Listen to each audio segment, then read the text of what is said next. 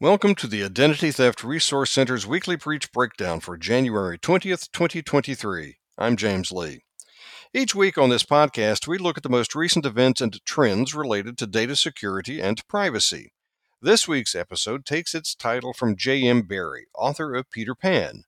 All the world is made of faith and trust and pixie dust.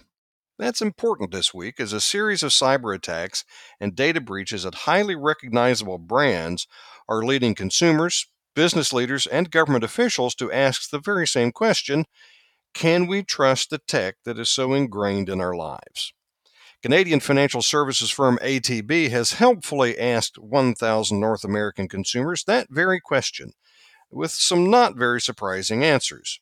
62% of respondents were concerned about their data's safety, while only 9% strongly felt they have enough information about data privacy. 69% wish tech companies would better explain how their technologies use consumer data and how their business makes money off of it.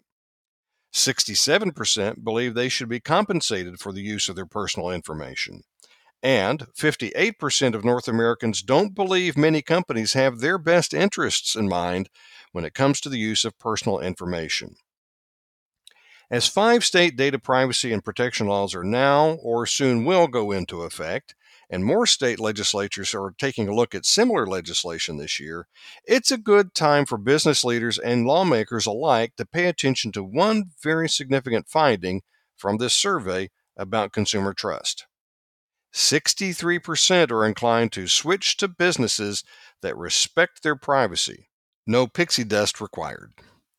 If you want to learn how to protect your personal information, or if you think you have been the victim of an identity crime or compromise, you can speak with an expert ITRC advisor on the phone, chat live on the web, or exchange emails during our normal business hours.